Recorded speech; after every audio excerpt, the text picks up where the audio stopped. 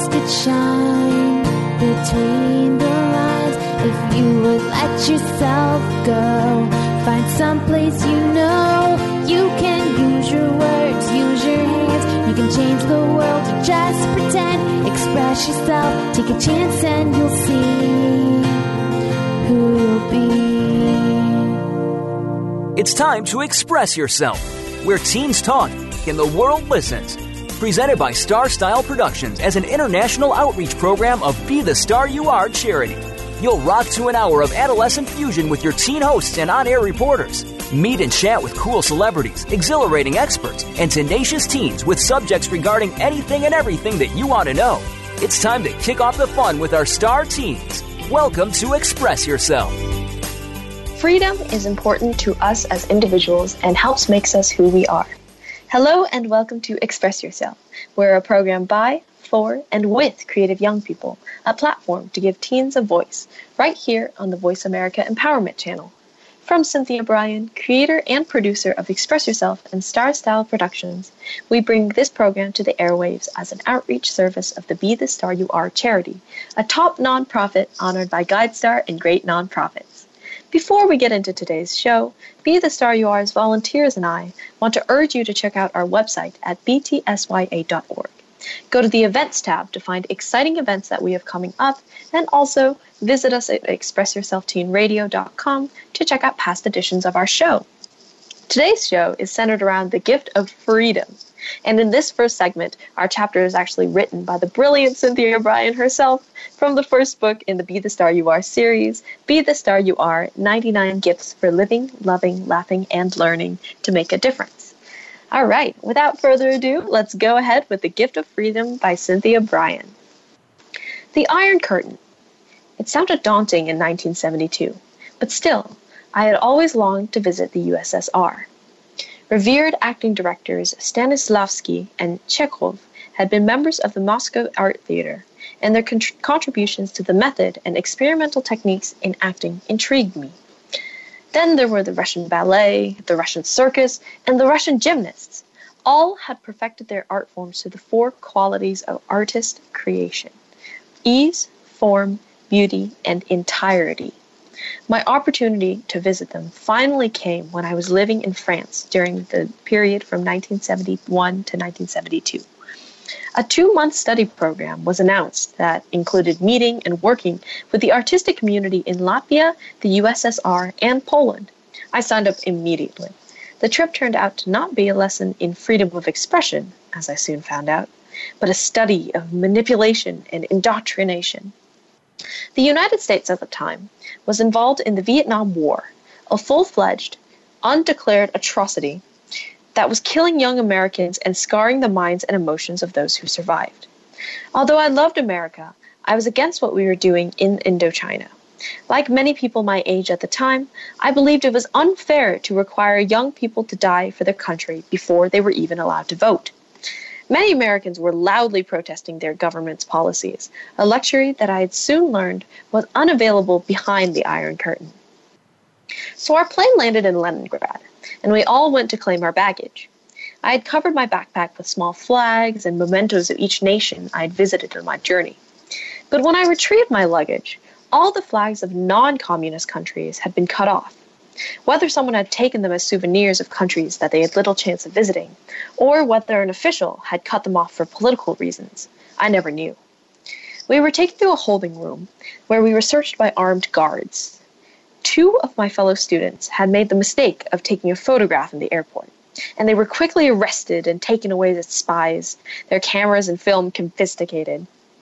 When they were returned to the group 2 days later, they were exhausted and bedraggled from intensive interrogation. Our polite but timid tour guide collected our passports for safekeeping. Actually, the authorities feared that we might sell them to local citizens. Then we would claim that they were lost, and we'd try to apply for new ones at an American embassy. We were told that we must convert a specific amount of cash into rubles at the official money changers and then spend it all. No giving money away, and anyone getting the much more favorable exchange rate from black marketeers would be severely punished. Actually, it hardly mattered. We soon found out that there was nothing to buy with our rubles except propaganda posters, Lenin buttons, those stacking Russian Matryoshka dolls, and vodka. In the USSR, where the Russian Revolution had ousted the Tsar in 1917 and installed a communist regime, there were few people left who still remembered a country called Russia. Not that life under the Tsars could be called freedom in any shape or form, but at least art and music and beauty had been encouraged. The only beauty I now witnessed was pre-1917. The cities are gray, the skies were gray, the clothing was gray, and the sugary tea was gray. Life was dismal, and it was gray. People queued in long lines for everything. Everyone appeared forlorn and beaten down. It seemed that anything pleasurable was forbidden to the common citizen. Gray seemed to be the national color in the USSR, with an occasional welcome flash of a fuchsia babushka. My fantasy of artists working in harmony and with a free spirit were quickly crushed. We went to the museums and the circuses, theater, ballet, and gymnastic competitions, but the happy exchange of artistic ideas was non-existent. The artists could speak to us only in hushed tones when the attention of our tour guides was elsewhere. As they spoke, their eyes rarely met ours as they scanned the area for any clandestine agents. They were eager to know what we knew, what it was like where we came from. What were the popular songs and the films and the plays? How did French perfume smell? I felt a strong sadness and a sense of their being prisoners of time. Yet their instinctive freedom was expressed in their creativity, their internal beauty, and their art forms. One day, as I was walking in the rain, I found a huge, rusty, broken padlock on the ground. I picked it up and, instinctively looking around to see if anyone was looking, hid it in my coat. This, I decided, would be the memento to remind me of the value of my own freedom. When we reached Latvia and Poland, the atmosphere changed. These countries had only recently been annexed by the Soviet Union, and some people could remember a time before World War II when life was different. Everything was more colorful then, and people still had spunk in them.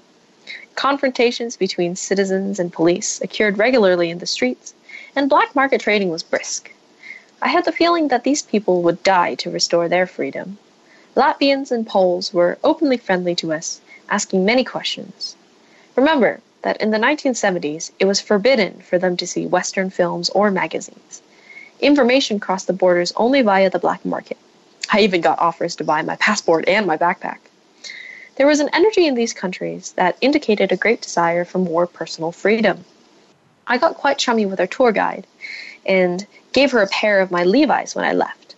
To her, they were a priceless gift, a symbol of hope for the future. She secretly begged me to write her and to send her a bottle of French perfume. I did as soon as I got back to France, but just as my flags had been ripped off my backpack, the perfume was stolen from the package. I received several letters from her, all with parts cut out, and the last one read, "In my dreams, I am a butterfly." She had achieved freedom, if only in her mind. After 2 months behind the Iron Curtain, I knew how appropriate the name was. It was impenetrable. Human emotions and ambitions were crushed in the name of an ideal. Life may have been egalitarian, but it was miserable, merely existence. Citizens performed the jobs that they were assigned at preset wages, and they couldn't move around or leave the country. The dissolution of the old Soviet Union has brought a sort of democracy. Sure, one fraught with crime, corruption, violence, and starvation. And it'll take time for the government and its people to work out a system of equality and freedoms, but at least it's a beginning. There are countries all over the world that hold their citizens hostage, that repress women and children, that don't allow freedom of religion and expression. People are still persecuted on ethnic issues, and many people are denied a basic education. The fabric of civilization is so fragile. When I returned to America, the first thing I did was kiss the ground.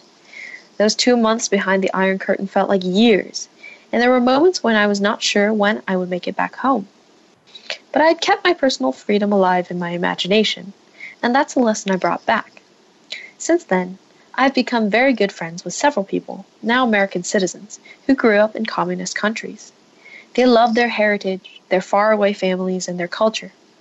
But it was only when they arrived here that they realized the true meaning of freedom. Perhaps Perhaps no one is ever truly free on every level. No matter what our circumstances, though, we can hold the illusion of independence when we believe that we're free. The ugliest caterpillar can dream of the day when it'll become a butterfly. I appreciate the complexities of the gift of freedom, because America is not perfect, and no country is. But America is a great country because it's a work in progress. It's a country constantly struggling to balance rights with responsibilities and to maintain a level of freedom and justice for all. I feel fortunate to have had the opportunity to be born in a land which allowed me the ability to travel the world, allowed me to witness the cultures and lifestyles of other nations, and then had me return to a country that welcomed my expression. Yes, I'm proud to be an American. The rusty padlock stands guard on my desk as my reminder that freedom is never truly free.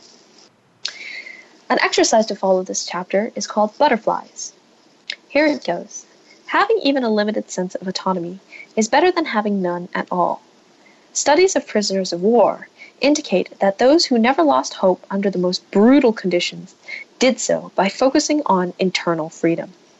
In difficult situations, mental and spiritual freedom may be your only options. Here's an exercise that I give my students to help them visualize a life of release. Imagine a butterfly is landing on your open palm. Admire the beauty and the fine detail of the wings. Feel the way it tickles your hand with its wings. Stand quietly and see this magnificent creature, knowing that not long ago it was trapped in a cocoon with no freedom whatsoever. Let the butterfly symbolize all your unmet wants, needs, and desires. Mourn for the sadness that you've known and for the times that you've felt locked up in a world of misunderstanding. Now watch the butterfly fly away and feel the exhilaration of letting go of your own trepidations. Release fear and breathe in freedom. That's a really wonderful chapter by, of course, very own Cynthia Brian, producer of this show and a founder of Be the Star You Are. I think it's a really good message.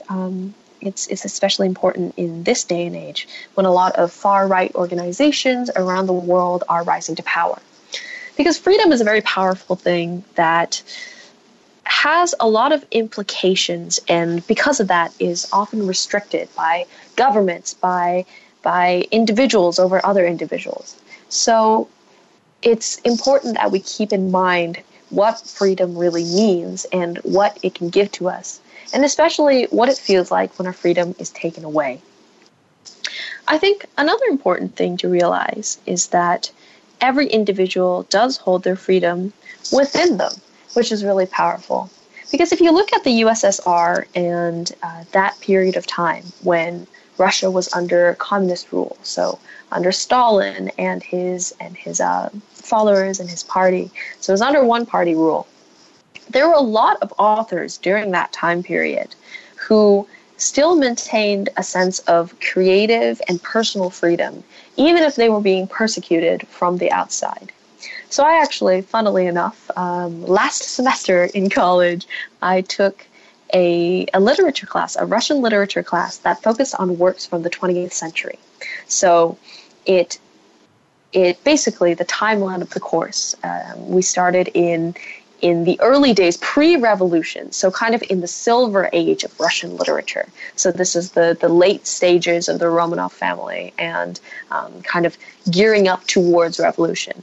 And then we read works from authors who were living through the revolution and past that into the communist regime, and finally at the very end, sort of breaking away from communist rule and entering into a period of more capitalistic ideals and more personal freedoms. So we took this sort of journey through time using literature as a medium, which is really interesting because literature historically has been restricted as a form of personal expression that could potentially be dangerous.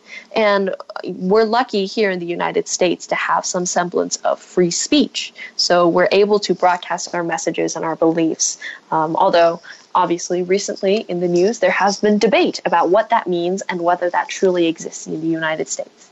Regardless, we do have that constitutional right that's been expressed in our legislature, and that's, at least theoretically and on a majority level, pretty well enforced. Where, the government and us as individuals, we as citizens, try to make sure that the path to having free speech is a clear one and the right is available to everyone who's living in this country. Whether or not that happens sometimes is debatable, and there are a lot of different sides to those arguments. But it remains a fact that we have stated in our legislature that free speech is an important right that must be valued and is one of the keys to being an individual and to maintaining our individuality.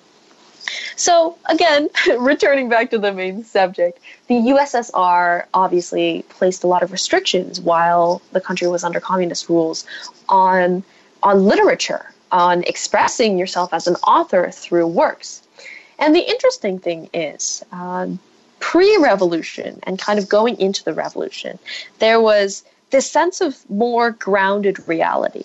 So we read a lot of poems and we read some larger literary works, short stories and novels. And although these novels had figurative language and they were very expressive and imaginative, there was still a certain sense of being grounded in reality. So there was a certain background, it was historically grounded. Everything that happened in the novels was realistic, on a very basic level.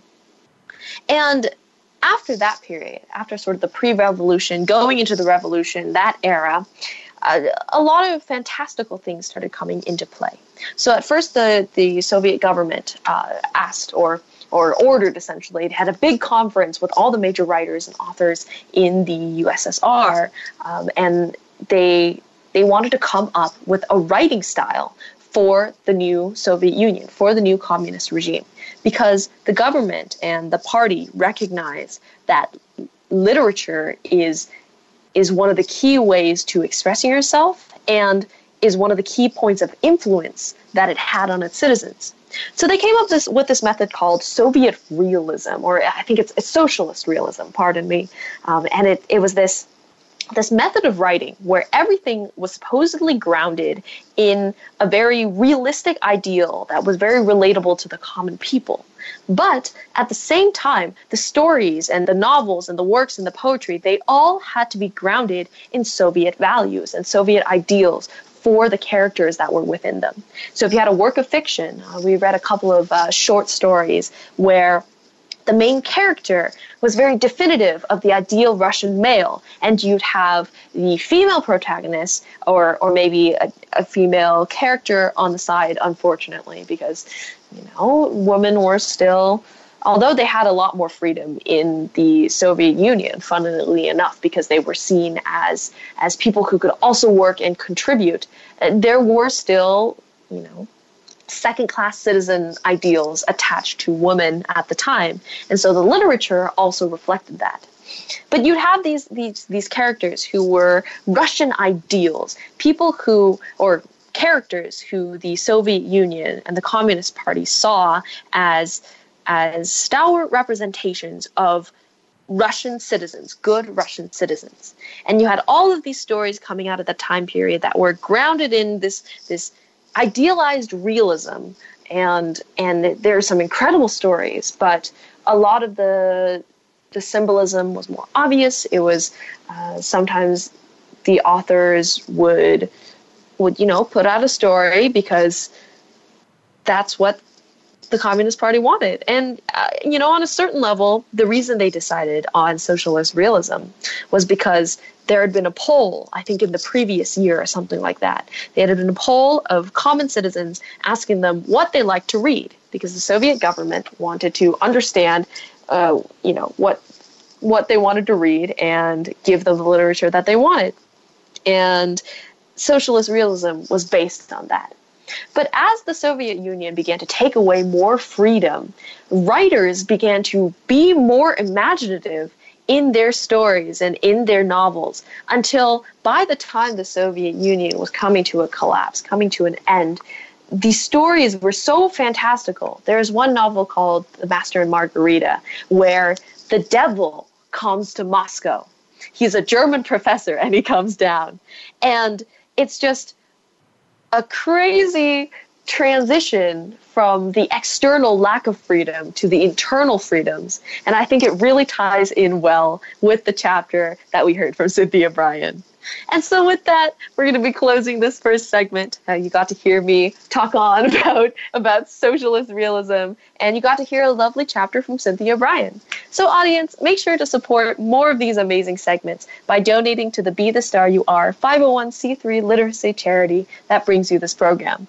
Also, Be the Star You Are's Operation Wildfire Disaster Relief Fund is going on right now, and Be the Star You Are desperately needs your donations to help us help those in distress by providing books and other resources to people in need. So make sure you help ship books to victims of natural disasters today at BeTheStarYouAre.org. You can even donate through PayPal Giving Fund and have no additional fees. I'm Brigitte Jia, and you've been listening to The Gift of Freedom on Express Yourself with Be the Star You Are. Make sure to watch BTSYA's fun and informative videos at youtube.com/BeTheStarYouAre and pick up our newest anthology, Be the Star You Are, Millennials to Boomers, celebrating gifts of positive voices in a changing digital world at cynthiabrian.com/online-store. Stick around for more on the gift of freedom.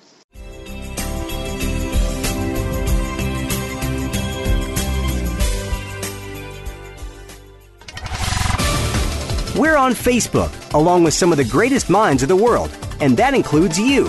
Visit us on Facebook at Voice America Empowerment.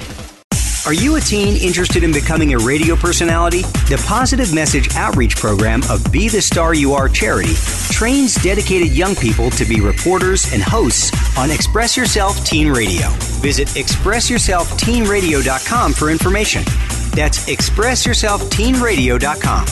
Don't forget to tune in to Express Yourself Tuesdays at noon Pacific Time, 3 p.m. Eastern Time on Voice America Kids, where teens talk and the world listens. Are you a teenager with lots to say, but no one to talk to? Let your creativity explode and your voice be heard on the radio program Express Yourself, a show by teens, for teens, and about teens. No topic is off limits as you connect with teens with attitude. Check out Express Yourself on the Voice America Kids channel and join our global community where teens talk and the world listens. www.btsya.com. You can express yourself. We're on Facebook along with some of the greatest minds of the world, and that includes you. Visit us on Facebook at Voice America Empowerment.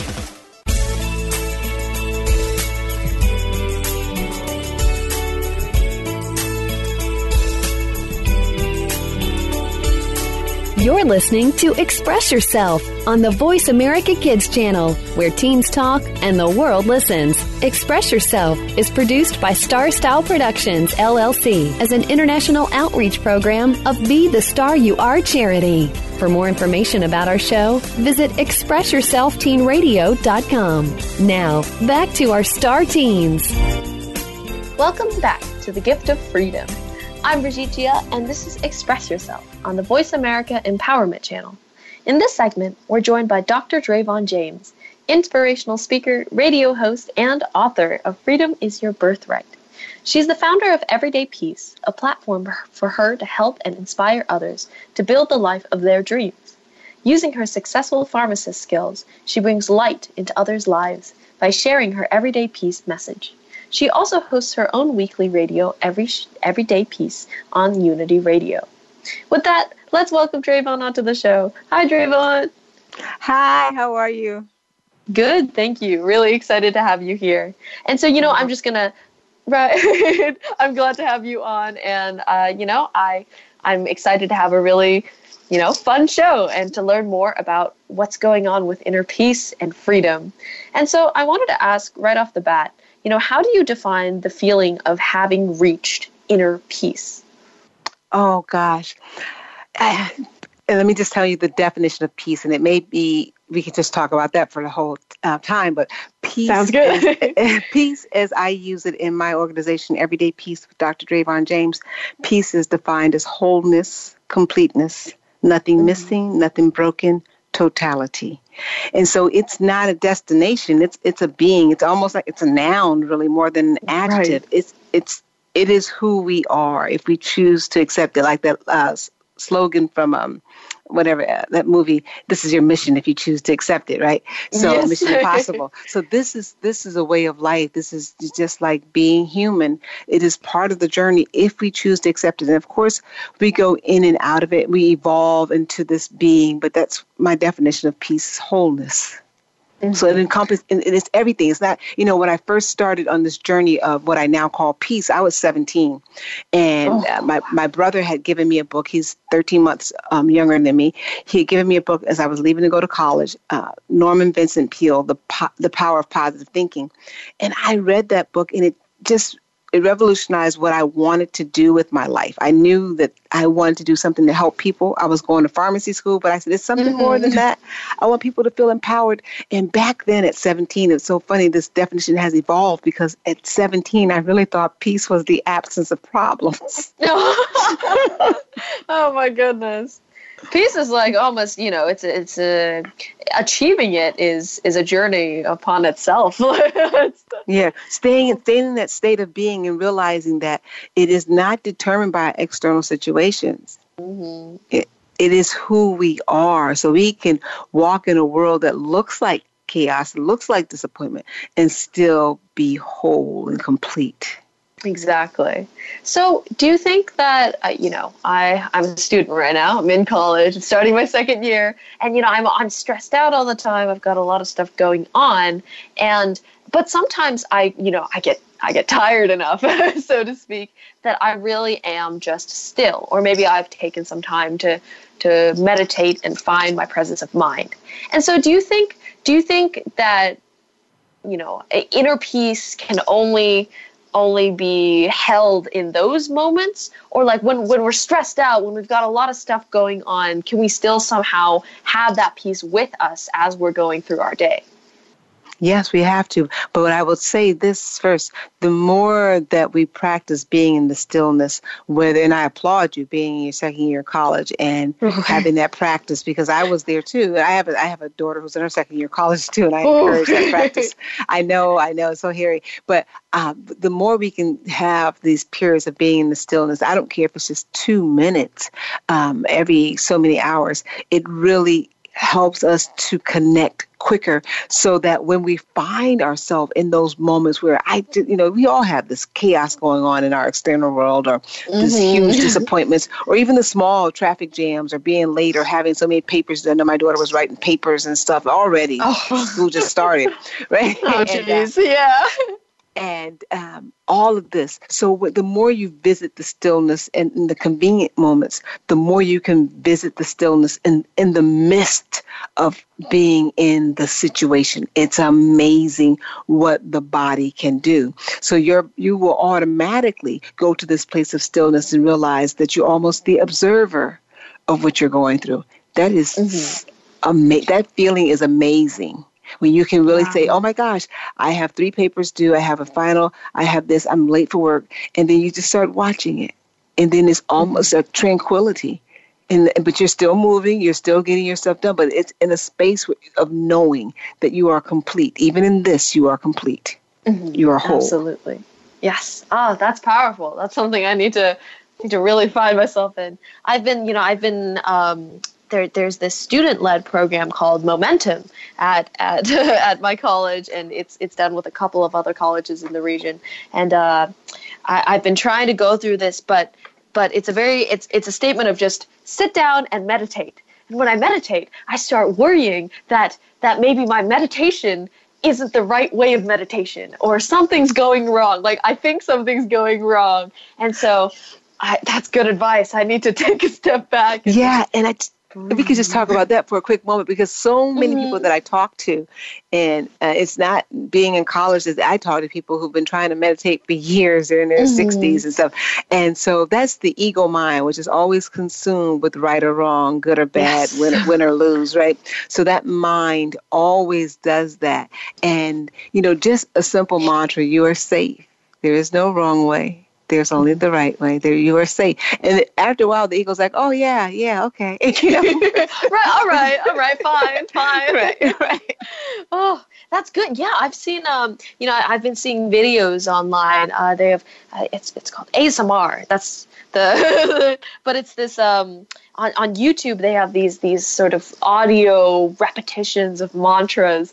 I've been just trying to get myself into it. So thank you. It looks like I need to stick with that, to find these videos where people are repeating, "You're safe," or even just to start doing that myself. And you don't have to make like a, we are an obsessive culture. Like we get something and we feel, I'm a pharmacist, so health is really close to my mind. I think when we started with the soy, it was a good thing. But then, we soyed everything. Okay, you can't soy everything. So then we had, the soy causing all the estrogen problems and all. Of course, not that soy in itself is bad. It's just that soy is not to be consumed in those huge portions and take over everything. And we do that. We have this. We want it and we want it now. We want to fix it. And we want to fix it now. And that's great that we're so all the way in like that. But even with the mantras, just a little bit here and there, being gentle with yourself, always remembering to be gentle and kind to yourself. That's the most important thing about this whole peace journey, is that we are so hard on ourselves. And then we wonder why other people are so hard on us. We're like, oh my gosh, they can't give me the benefit of the doubt. It's like, no, well, first give yourself the benefit of the doubt. Right. Be kind and gentle to you. That's good. That's good. Thank you. I feel like your daughter must have it too, just you get into that, especially the college mindset, or even like applying to colleges for high school. You feel like you have to be perfect. Like your application has to be perfect. You as an individual should be this shining star. And then you're afraid to acknowledge your faults, and you don't want to do it anymore,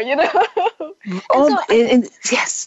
Go ahead. You're so right. I just wanted to ask, you're a pharmacist, you're an author, you manage this huge platform, and you're a mother too. You have a daughter who's in college. That in itself is stressful. And so how do you every day, for example, after you come home from work or something like that, how do you get the tension off your shoulders? Like, do you find a quiet place, or do you breathe in a certain way? Is there a specific process that you follow?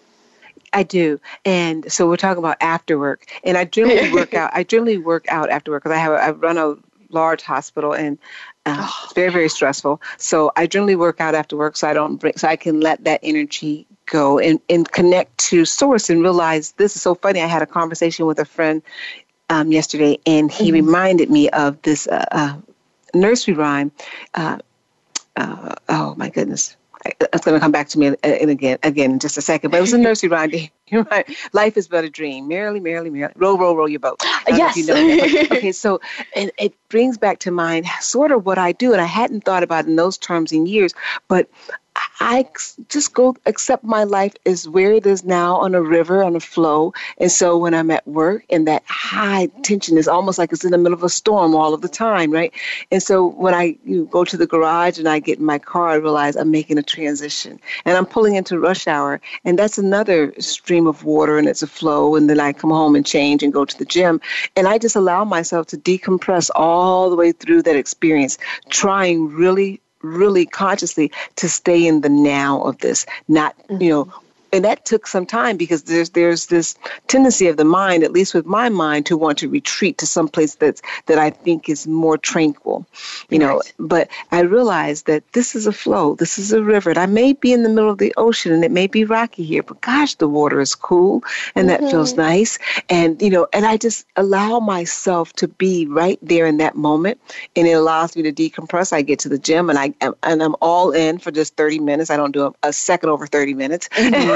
Right. And then I'm on to the next thing. So just being where I am now and not being where I was a few minutes ago or where I may be later.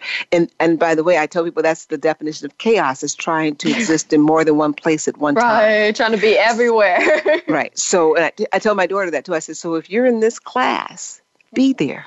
Don't worry about what's going to happen with the psych or whatever class that you have. Mm-hmm. If you're in this class, be fully present here. I promise you that you will save energy. You'll be more energized. Be fully present here at this class. Or if you decide not to go to class, embrace that and be fully present where you are. Because we need those breaks too. Yeah. Oh, don't I know it? So I know that in a lot of people's minds, freedom is associated with the thoughts of planning a future, after I'm done with this assignment, I'll be free to do that, or in a couple months time, I'll have I'll have the freedom to go on vacation for my job, and I'll go somewhere, I'll plan something for that. And so, in contrast to this, how do you think finding your now really gives you the freedom to do what you want and to live your life? It's so funny. I also have a 16-year-old. So when I wrote this book, I think he was maybe 13, and he was intrigued by the title "Freedom Is Your Birthright." He's a very intellectual kind of guy, and he says to me, "Oh, I want to read this book." So when he picks, I said, "Sure, you can read it." And then the first thing he says before he even reads it, he goes, "Well, first of all, I disagree with the title." Oh my goodness. So I said, "Really? Tell me more about that. Why do you disagree with the title?" He goes, "Well, freedom's not my birthright. I'm being bossed around all the time." Under your parents' roof. That's right. So it's so funny because when he said that, I said, "You're absolutely right." And a lot of adults feel the same way, that we don't have right now in this moment with the debt and the obligations and the stress, we're not free. I said, but freedom begins. It's an internal state of mind, state of being, and knowing that we're free to view everything, to name everything. And I give this example, even though the book is not a religious book, and I don't use this example in the book, but I use it when I talk in interviews and things. In the Garden of Eden, when Adam was given the pleasure of naming everything. From your perspective, Adam, what would you call this? From your, so it's the same thing for me, for Dravon, right? When I'm in the middle of a traffic jam, from your perspective, Dravon, what would you like to call this? Now, I can call this the worst morning of my life. Or I can look at that traffic and say, isn't it amazing how our system has been able to galvanize a group of people to all obey that red light? I mean, you can't get people in your household to do all the same. 4 people in the house, and you're struggling to get them to move in the same direction. But somehow our society has got all these people to see that light turns red. We do this, and so I can change my perspective, and that's what freedom is. Even in the most chaotic or most disruptive situations, we are free to name that situation, to give that situation all of the meaning that it will ever have. We do that. Yeah. Worst day ever or best day ever. Right. It's your choice, Right. That's pretty powerful. And I want to ask, a lot of people think about taking control of their lives, and it's interesting that naming your situation is all at once going with the flow and taking control of the situation at the same time. And so, and what would you say to people who separate the two? Do you think that there should be some distinction between the two, or is it really just? Well, and I love the fact that you've drawn that connection, because when you have the freedom to name it, then you don't have to have this insane sense of wanting to control everything. Because I say, okay, so this is traffic. And it's not the worst thing in the world. I get grateful for the fact that I'm in a car, because sometimes the weather's horrible. It's too hot. It's too cold. It's too. I want to be in my car and not waiting on a bus stop or what have you. So I find something to be grateful for, and then that allows me to say, I don't need to be in control. I don't need to be in control. And and we all get in that space. I told you I run a huge hospital. Well, I don't run the hospital. Let me not overstate. I run this department, my section, but sometimes I can feel like, I gotta control this. I gotta control that. I gotta control this. And then I remind myself that, Dravon, that sun rises every morning. You don't have to put that on your to-do list. Right? You don't have to put that on and the moon is going to do what it's going to do, and you don't have to put that on your to-do list. So there is power. If you're a control person, and a lot of us, find ourselves in that position when you got so many things that need to be controlled. Right. But realize that the most controlling thing that you can do, if you're into control, is to control your temptation to put your hands on everything, is to allow yourself to step back and become the observer. So now I have control over my tendency to want to control. I'm going to control that instinct, and I'm going to step back and observe, become grateful in this moment. Gratitude is one of the highest forms of expression of love for yourself, for the planet, for mankind. And I'm going to exist in this space. And without even saying that you need to trust. Trust is implied, and things will move well beyond your wildest vision. Ah, that's powerful. When I work in a lab, I'm actually on the pre-medical track. We'll see how that goes. Well, I was pre-med too, so I can feel your stress. There's so much going on. But when I'm in the lab, I always have this idea of having to second guess everything that I do because everything has so many steps, So if you get one part of the protocol wrong, maybe the rest of your experiment is going to be ridiculously skewed. And so at every step, I'm second guessing myself. And I had this one time I was growing cells, and I counted the right number of cells. But then I thought to myself, no. Maybe it's not right. It doesn't look right. It can't be right. And I didn't know how to trust myself. And go ahead. Yeah. Okay. I just wanted to ask, when you're speaking with someone who is really having trouble letting go, is really holding on to that need for control and that inability to really trust themselves and what they're doing, how do you speak to them in a way that will help them release that? Because sometimes, it's like a gut feeling that people are trying to boot out but can't. How do you help them through that? Refocusing. A lot of times, and what you just said about the lab is that's such a wonderful example of wanting to control, because control comes from a place usually of fear, right? That's where we are. We can call it a number of things, but we're afraid, and that's ego, because ego believes that somebody has to win and somebody has to lose, right? It's not.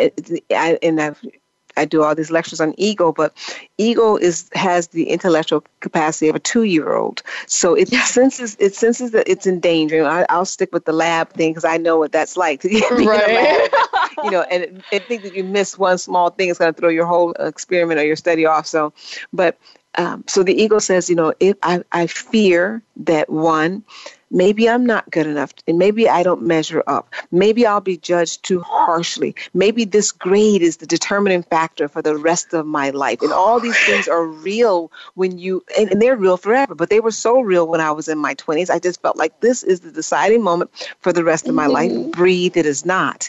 Right?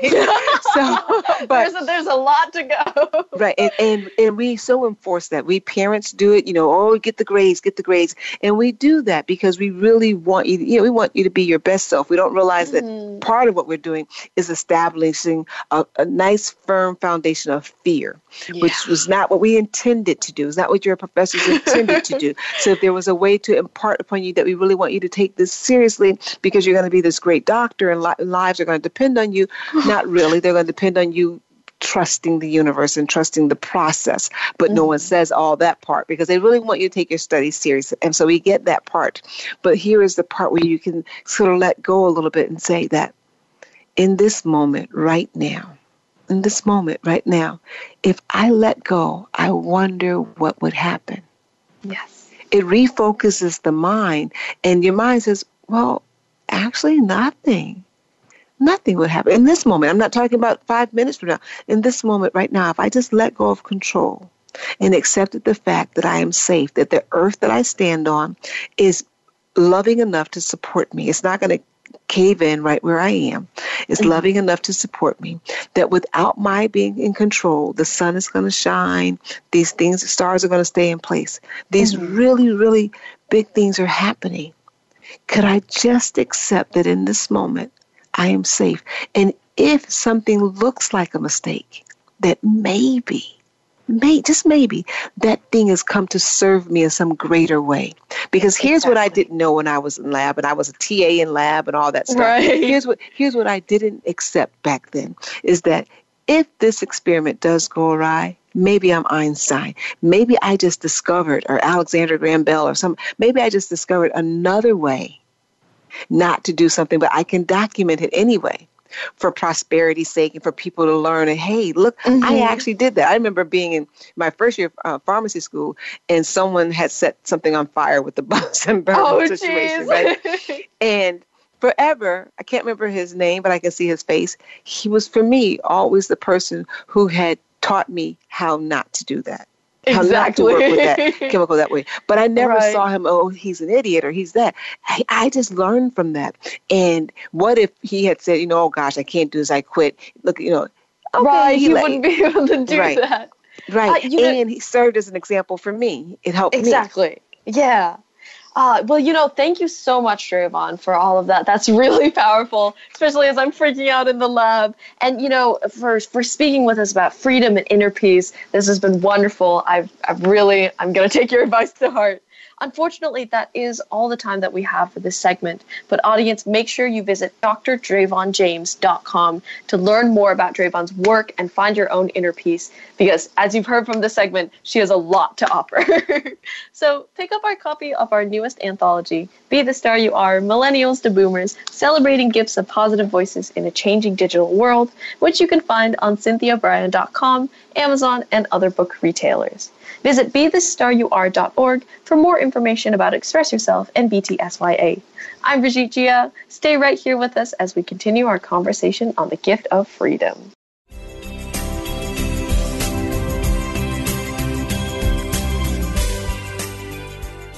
Find out what makes the most successful people tick.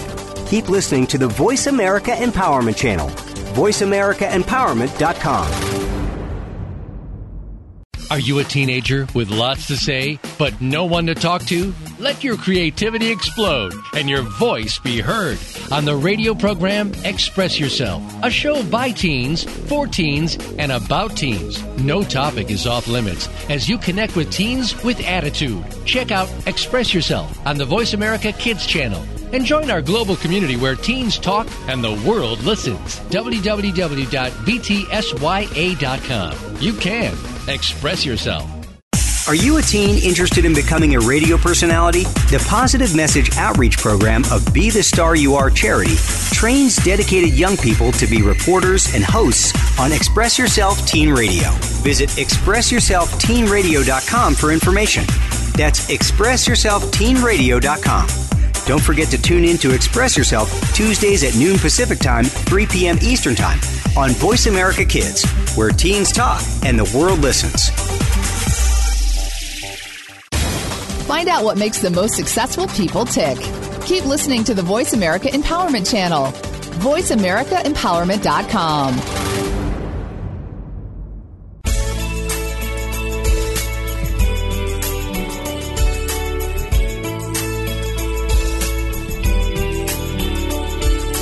You're listening to Express Yourself on the Voice America Kids channel, where teens talk and the world listens. Express Yourself is produced by Star Style Productions, LLC, as an international outreach program of Be the Star You Are charity.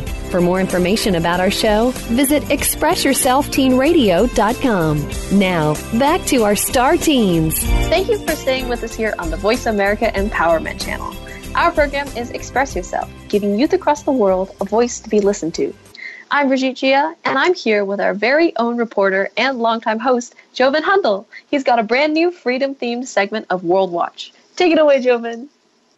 Hey, all. Glad to be back on Express Yourself this week, bringing World Watch back for this freedom-themed show. Freedom is one of those concepts that often gets referenced, but is never really expanded upon, other than just kind of being name-checked. Whether it's on the national level, where freedom is name-dropped and, for example, national anthem, or invoked in speeches by politicians, or indexed by various publications, or on more of a self-actualization level, where we try and exercise our freedoms in whatever way speak to us most. Freedom is one of the most significant reoccurring constructs in our lives. And for this World Watch segment, I wanted to talk about freedom in one of its more personal contexts, the important role it figures in parenting. Now, of course, as a teen myself, I'm obviously not a parenting expert. But parenting is one of those subjects that demands input from everyone, regardless of whether someone's a parent, grandparent, child, regardless of, whether they've studied the concept through an academic lens or whether they've, read parenting books or anything like that. everyone should be contributing to the global discussion and study of parenting. And a key parenting topic that goes hand in hand with overall parenting is discussing freedom. Now, this could mean a lot of different things.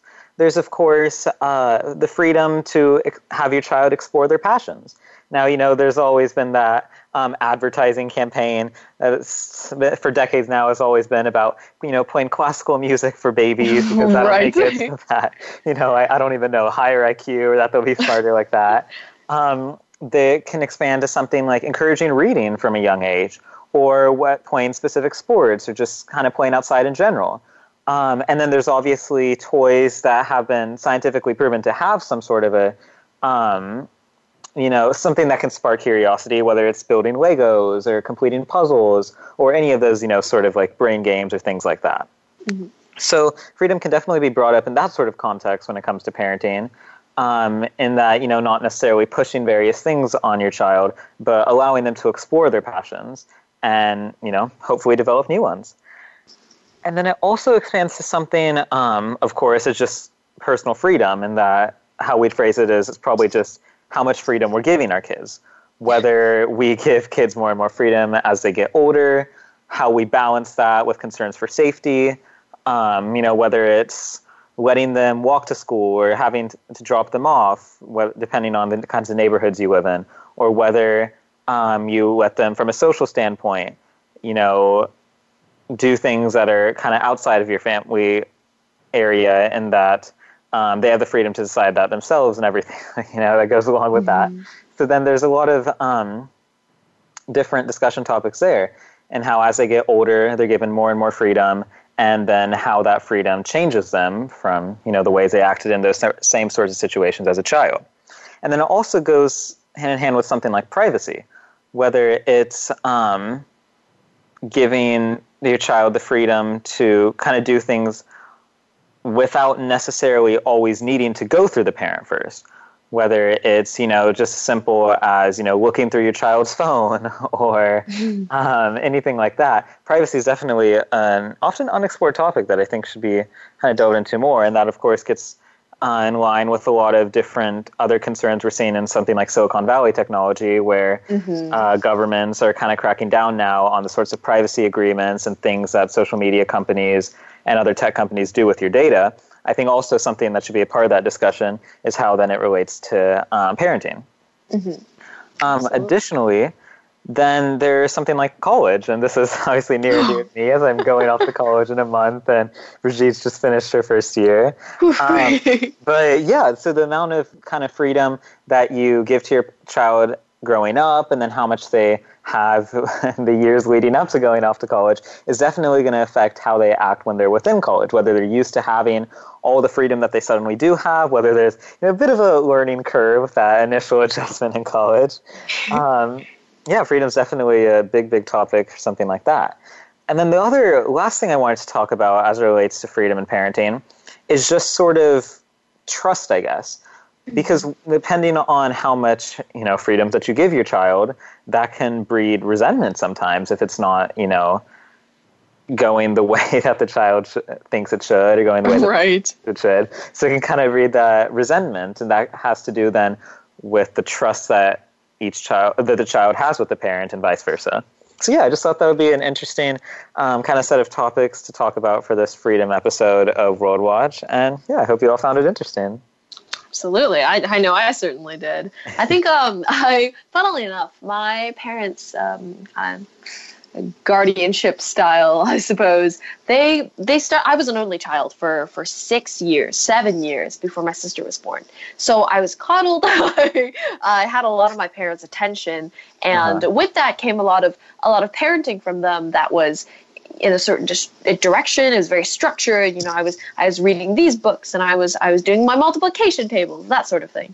But as the years went on, and my sister was born, and she started growing up, my parents, had to focus a lot of their attention on her because she was starting her life, essentially. She's starting these early stages. And so as a result, I got a lot of freedom that when I was a kid, I didn't really want. I wanted some sort of guidance. I wanted my activities put together for me. But I learned to throw everything together by myself and become pretty self-sufficient. And actually, looking back on it now and having, just started second year of college, getting everything together on my own, I realized that has been a valuable lesson to learn is self-sufficiency and pulling myself together when there's no one around me that I can reach out to, or maybe everybody's busy, or I just need to figure something out on my own.